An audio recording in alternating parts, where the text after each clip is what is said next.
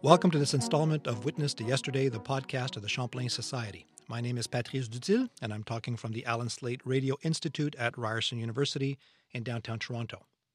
I think there's a general agreement that schools are important to society for a number of important reasons. One of them is to teach children basic skills in language, communications, and basic math. Others will say that schools are essential to impart social skills. But what if they did more than that? What role do they play in a country like Canada that seems to redefine itself continuously? With me today is Robert Vipond, a professor of political science at the University of Toronto. He wrote a book about a special school, the Clinton Street Public School in Toronto. The book's title says a lot. It's called Making a Global City, How One Toronto School Embraced Diversity. It was published by the University of Toronto Press. Robert, welcome to the mic. Thank you very much for inviting me. Your daughter, you say in your book, your daughter attended Clinton Street Public School. Is that why you wrote the book? What prompted you to dedicate so much work to this study? Exactly right. My daughter attended the school. It was founded in 1888, so they were coming up in 2012-13 to their 125th anniversary. And the principal at the time pigeonholed me one day and said, are you interested in history? It's a sort of a question I couldn't really say no to. So I said, sure. And before I knew it, I had been conscripted onto the Parent Advisory Committee for the 125th anniversary, which was terrific. I was happy to do it. And, like most parents at Clinton, I knew that it had a storied history. It was always, we knew, a gateway school for immigrant children, waves and generations of kids for whom this had been really the introduction to Toronto and to Canada. But I didn't really know that much more about it. So the principal, having, as I say, conscripted me onto this committee, took me to a little room off her office, and she pointed to this stack of, the old card catalogs, those old drawers you'd pull open, these old steel things. And she pointed to them floor to ceiling. She says, those are all of the registration cards for every kid who has been at this school since 1920. And so the social scientist in me said, gold mine. How can you resist? And I just began to piece it together from that and to discover that, in fact, it really was an exceptionally rich story. Now, for those people who do not know Toronto, because we have listeners from around the world, can you situate the school for us? It's not the same building, is it? The building that stands there now is not the original building. No, there have actually been 3 buildings now. Always on the same location? Always on the same location. So this, for anyone who knows anything, it's downtown Toronto in the heart of what is now called Little Italy, which so west of Bathurst Street, just a little bit north of College. It hugs the U of T campus. It's very close to the University of Toronto campus. That's right. It was founded in 1888. All of call it Toronto West really opened up after 1880, which is the point at which the College streetcar moved beyond Bathurst Street, and that really opened up the West End. Because this is what makes this school special, is its clientele. The demographics you demonstrate in your book have changed dramatically over the years. Can you tell us more about that? So originally, when it was founded, it was a school that catered to essentially Anglo-Saxon, Anglo-Celtic students. Lots of them were actually immigrant kids, but mainly almost all immigrants from the British Isles. Mm-hmm.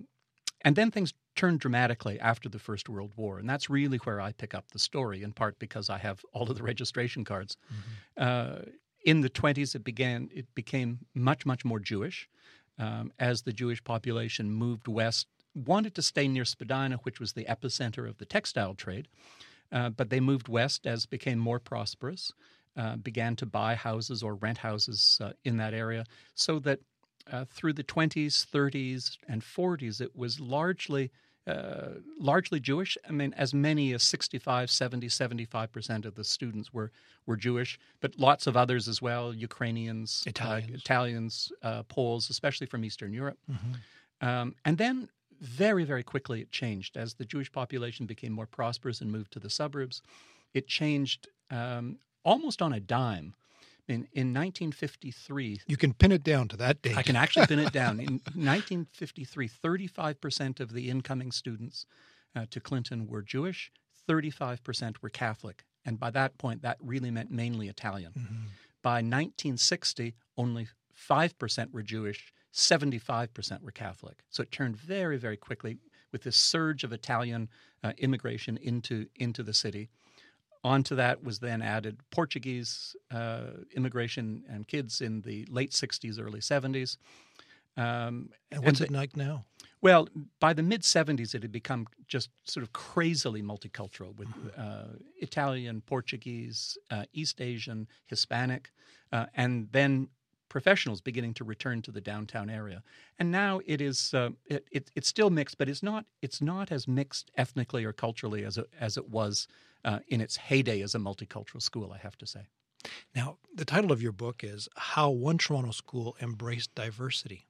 What's your sense of how it did that? I mean, was it a change of policy? Was it an adaptation of policy? Or did they create new policy? How did this school embrace diversity? What do you mean by that? What I do is I use the book. It became clear that there were, in the first place, three, as I have suggested, three separate school communities, if you like, over the history. One I call Jewish Clinton, the second I call European or Southern European Clinton, and the third I call Global Clinton. Each of those, in a way, had a different answer to this fundamental question: what does it mean to be a citizen? Who belongs, on what terms, and to what end is what I mean by citizenship. So the answers to those questions changed quite dramatically over the course of the three Clintons, over the course of the 70 years that I chronicle in the book. It was very clearly assimilationist at the beginning, though the question of what to do when 65% or 70% of your students were Jewish, to have Protestant religious exercises mandated by the provincial government was a trick. Let's open a parenthesis here. These are, as you say, public schools, but they were teaching Christianity. Absolutely. Yeah. How did that go over? Well, you actually specify the Drew. These are the regulations brought in by George Drew to emphasize Christianity in public schools. Exactly. So this wasn't just the typical religious exercises of a hymn in the Lord's Prayer and maybe a Bible reading at the beginning of the day. This was legislation that mandated, in 1944, the teaching of religion for 2 half-hour periods per week in every public school, grades 1 to 8 in Ontario. So this was exceptional. I mean, really very, and it was quite clear that the idea was, as the guidelines from the Department of Education said separately, that the goal was to create students who would be citizens in a democratic and Christian country. So this was the fiat from above. What did Clinton do? Well, it passively resisted it. Actually, the community did. The community, the teachers and principal and parents clearly saw eye to eye on this and just took a pass on the harshest of those religious exercises, understanding that this was not something that was going to go over very well in a school that was largely you Jewish. said earlier it created a sense of belonging.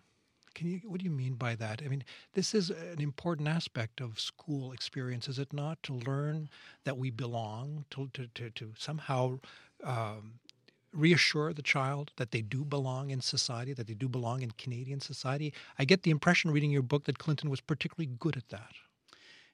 It made some mistakes along the way, but in general, it's a good story, I think. A story of how it found common ground. It found ways to build a sense of common citizenship, of commonality, by stressing what students had in common rather than what divided them. That was done in part by pointing out the importance of heritage, the importance, during the war against Nazis. But it was also, I call it the axis of good. between the principal, teachers, and parents. What they wanted more than anything was an education that would allow their kids to get to move up the ladder in Canadian society. That was really what united them. Whether they were Jewish or Catholic or Protestant or whatever was meant to be much less important. The task was more integration and less assimilation? How do you see that difference? Integrate them into society? These were foreign kids of foreigners, or these are kids that were born outside of Canada? Right. In the 30s and 40s, well into the 50s, I think the official policy of school boards as well as the government of Ontario was to assimilate kids. I quote in the book from C.C. Goldring, who for many years was the director, as they called it, what we'd probably now call the superintendent of the Toronto Board of Education. He wrote a textbook called Citizenship, and it was meant to be used in junior highs, I believe. And he defined citizenship there in this really interesting way. He says, "There must be time for the newcomer to prove his worth, to learn Canadian ways, to develop a desire to become a good, loyal Canadian citizen, and then to renounce the citizenship of his former country." Wow. So that's assimilation. It's check your identity other identity at the door, right? There is a standard, we call it. It's a fixed standard. It is what's called Canada, and you do your best as someone new to the country to live up to that standard. And yet, your impression is that at this school, this is a negotiated thing. Is it? It was negotiated. Yes. As I like to think of it, to quote a very interesting report that was done in 1965, so really early actually, in this whole development, a report that talked about integration rather than assimilation, and made the point that this is not just a one-way street. It's not just these students learning what it is to become Canadian, to go up that ladder, to ring the bell that says Canada, but rather a two-way street in which we understand as a society that there's some interesting things that can be taken from, that we can gain from those who enter the country, as well as they're learning our ways. It seems as though Clinton Street School was ahead of policy. The Multicultural Act is 1971, came down in 1971. The Trudeau Liberal government brought this down. It seems as though the Trudeau Liberals were learning from Clinton Street. Am I exaggerating in that? I mean, it seems as though the lived experience of Canadians is what informed the government, not vice versa. I think that's exactly right. I think that phrase, lived experience, is exactly what it's about. And one of my pet peeves about the way in which multiculturalism is studied and described in this country, the history of it, is that too much of it focuses on precisely that statement in October of 1971 Yes. and the subsequent multicultural acts. And it's usually, both for boosters and detractors of multiculturalism, that's usually seen in the context of assuaging Quebec on the one hand for bilingualism, and hence the rest of the country by providing something else, namely multiculturalism. But in fact, the folks at Clinton Street Public School could have cared less about what was going on in those national debates. They needed to solve problems, on the playground. Now, let's talk about those people. The teachers must have been awfully special here. And there are a few pictures in your book of the teachers, and sometimes at their classrooms. One teacher stands out, Mr. Goff, a black man who taught at Clinton Street for 30 years. What were these teachers like? Did you get a sense of who these special people were? To some extent. Unfortunately, many of them have passed. Mm-hmm. So I was able to reconstruct some of their lives and so on from the records. Though in the course of writing the book, I did about 60 interviews, all told, with teachers and some parents and some of the former teachers. And they were, for the most part, quite remarkable. The pictures you show, I mean, again, there are only a few pictures. They're great. A lot of women teaching, a lot of men teaching. It looked like it was a nice mix of gender. I mean, but there must have been something special about these people who'd be attracted to work in a in a laboratory. Dare I call it a laboratory called Clinton Street? I mean, it must have been. That's right. I mean, I think of the man in the 1940s, Mr. Timpson, who, at this point the school was largely Jewish, and he felt badly for Jewish students during Christmas because everything was tilted to Christmas trees and carols. So there he was, this Anglo-Protestant guy from Leaside, who made his own homemade version of the candelabra, the Chanukia, yes, the menorah, out of hula hoops, and brought it to school and put it in the room right beside the Christmas tree so that the Jewish kids could feel as if they were equal in Talk this. about belonging. And then took it back to Leaside and put it in his front window, really? when the 1941 census said there were actually 0 Jews in Leaside, right? So Amazing. it was a remark. So it's that sort of, it seemed to bring out the best in many of those teachers who were, and I'm not sure. I mean, in one way, I suspect that the teachers there were special. In another, I bet if someone else were to write a history of other schools, they would find equally special teachers. Okay, so let's talk about your method here. You say you were presented with this fantastic list or cue cards, I presume, of every student. Well, how did you go about writing this book? Give us an insight. I mean, the Champlain Society is about documentation, so we're always curious about how people go about documenting their books. So it was an interesting process. I'm not someone who has specialized in quantitative political science, so I engaged several graduate students who do know their way around. We created a random sample of these about 25,000 registration cards in the end. That is some sample. Yeah, in a way that would be that we knew we could create accurate statistical trends from. And then we began coding each of the cards. The cards provided the name of the student, where the student is born, the names of the parents, and where the parents are born. So we were able to track immigration status from that. Wow. First generation, second generation, and so on. It would give the name. Early on, it was only the father. Later was father and mother, their occupation. So you get from that sort of class. And then the religion they profess. So you get from that religion, ethnicity, and so on. It also gave information about where the child lived, the rooms to which they had been assigned, and then sometimes on the back you'd get interesting behavioral tidbits, indiscretions, and so on and so forth. In addition to that, I had 2 huge registers which documented all of the times that corporal punishment was used. Every time a child was strapped, or as they said in those days, slapped, and the offense for which they were being punished, and so on and so forth. So there's quite a lot of information which then could be rendered into graphs and tables to provide a very granular sort of I don't want to put record. you on the spot, but was there a more violent decade that stands out, or was the punishment meted out fairly consistently across the years?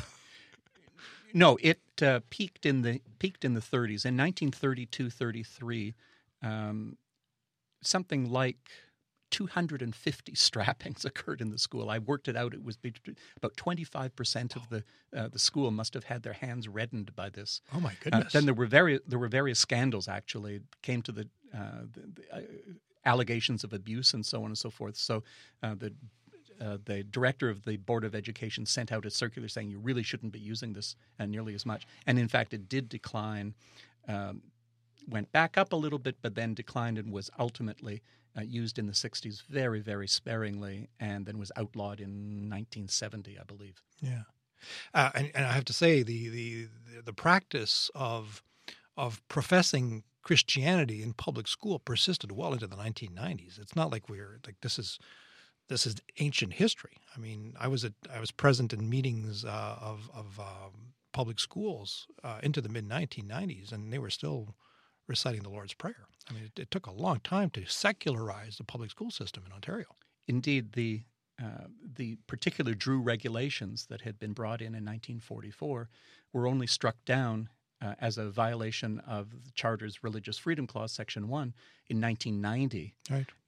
And then the lead lawyer was Alan Borovoy, who was a graduate of, guess what school? Clinton Street Public School. So it seemed to come full circle. It's a nice way to end. What's your impression, Robert? Do you think that the Clinton Street School story would be replicated elsewhere? You hinted at it earlier. I mean, if we looked at the history of Canada through its schools, what would it reveal to us, do you think? That it has been successful in helping create a society of belonging, or has it failed? What's your impression of the representativeness of the Clinton Street School? I'm asking you to speculate. I mean, I recognize this is an original study. I mean, it's exceptional, that's why I really wanted to have you here in the studio, because I've never encountered a biography of a school like this, and it's wonderful. But do you have a sense that this kind of story was replicated elsewhere? I think it probably was. I think that most major Canadian and American cities, in one way, shape, or form, had to deal with multiculturalism on the ground, questions of integration and assimilation. But I think, for me, the big takeaway, and the reason that it's relevant today, is that what I don't like about the debate today is the way in which it's become polarized. Polarized as if there is multiculturalism on the one hand. I think Mr. Bernier calls it extreme, radical multiculturalism, and on the one hand, or assimilation on the other. Those seem to be the polar opposites, and you really have to choose between the two. And what I think the history of Clinton Street School shows is that it really isn't a question of either or, it's a question of more or less.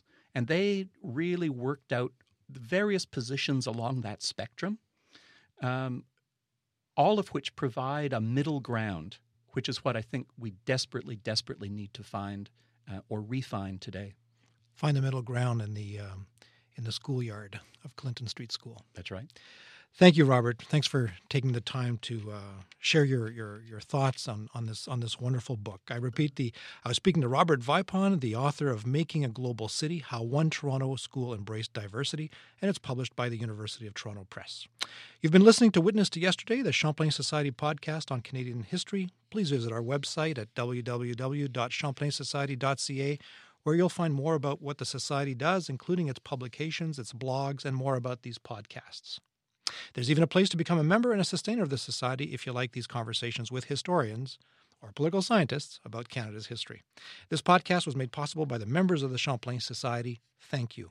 Thanks also to the Hudson's Bay Company History Foundation and the L.R. Wilson Institute for History at McMaster University for their support of these recordings. My name is Patrice Dutil. This interview was recorded in the Allen Slate Radio Institute of Ryerson University. It was recorded on December 14th, 2018, and produced by Heather Goh and Hugh Backhurst. Thank you, everybody. We'll see you next time.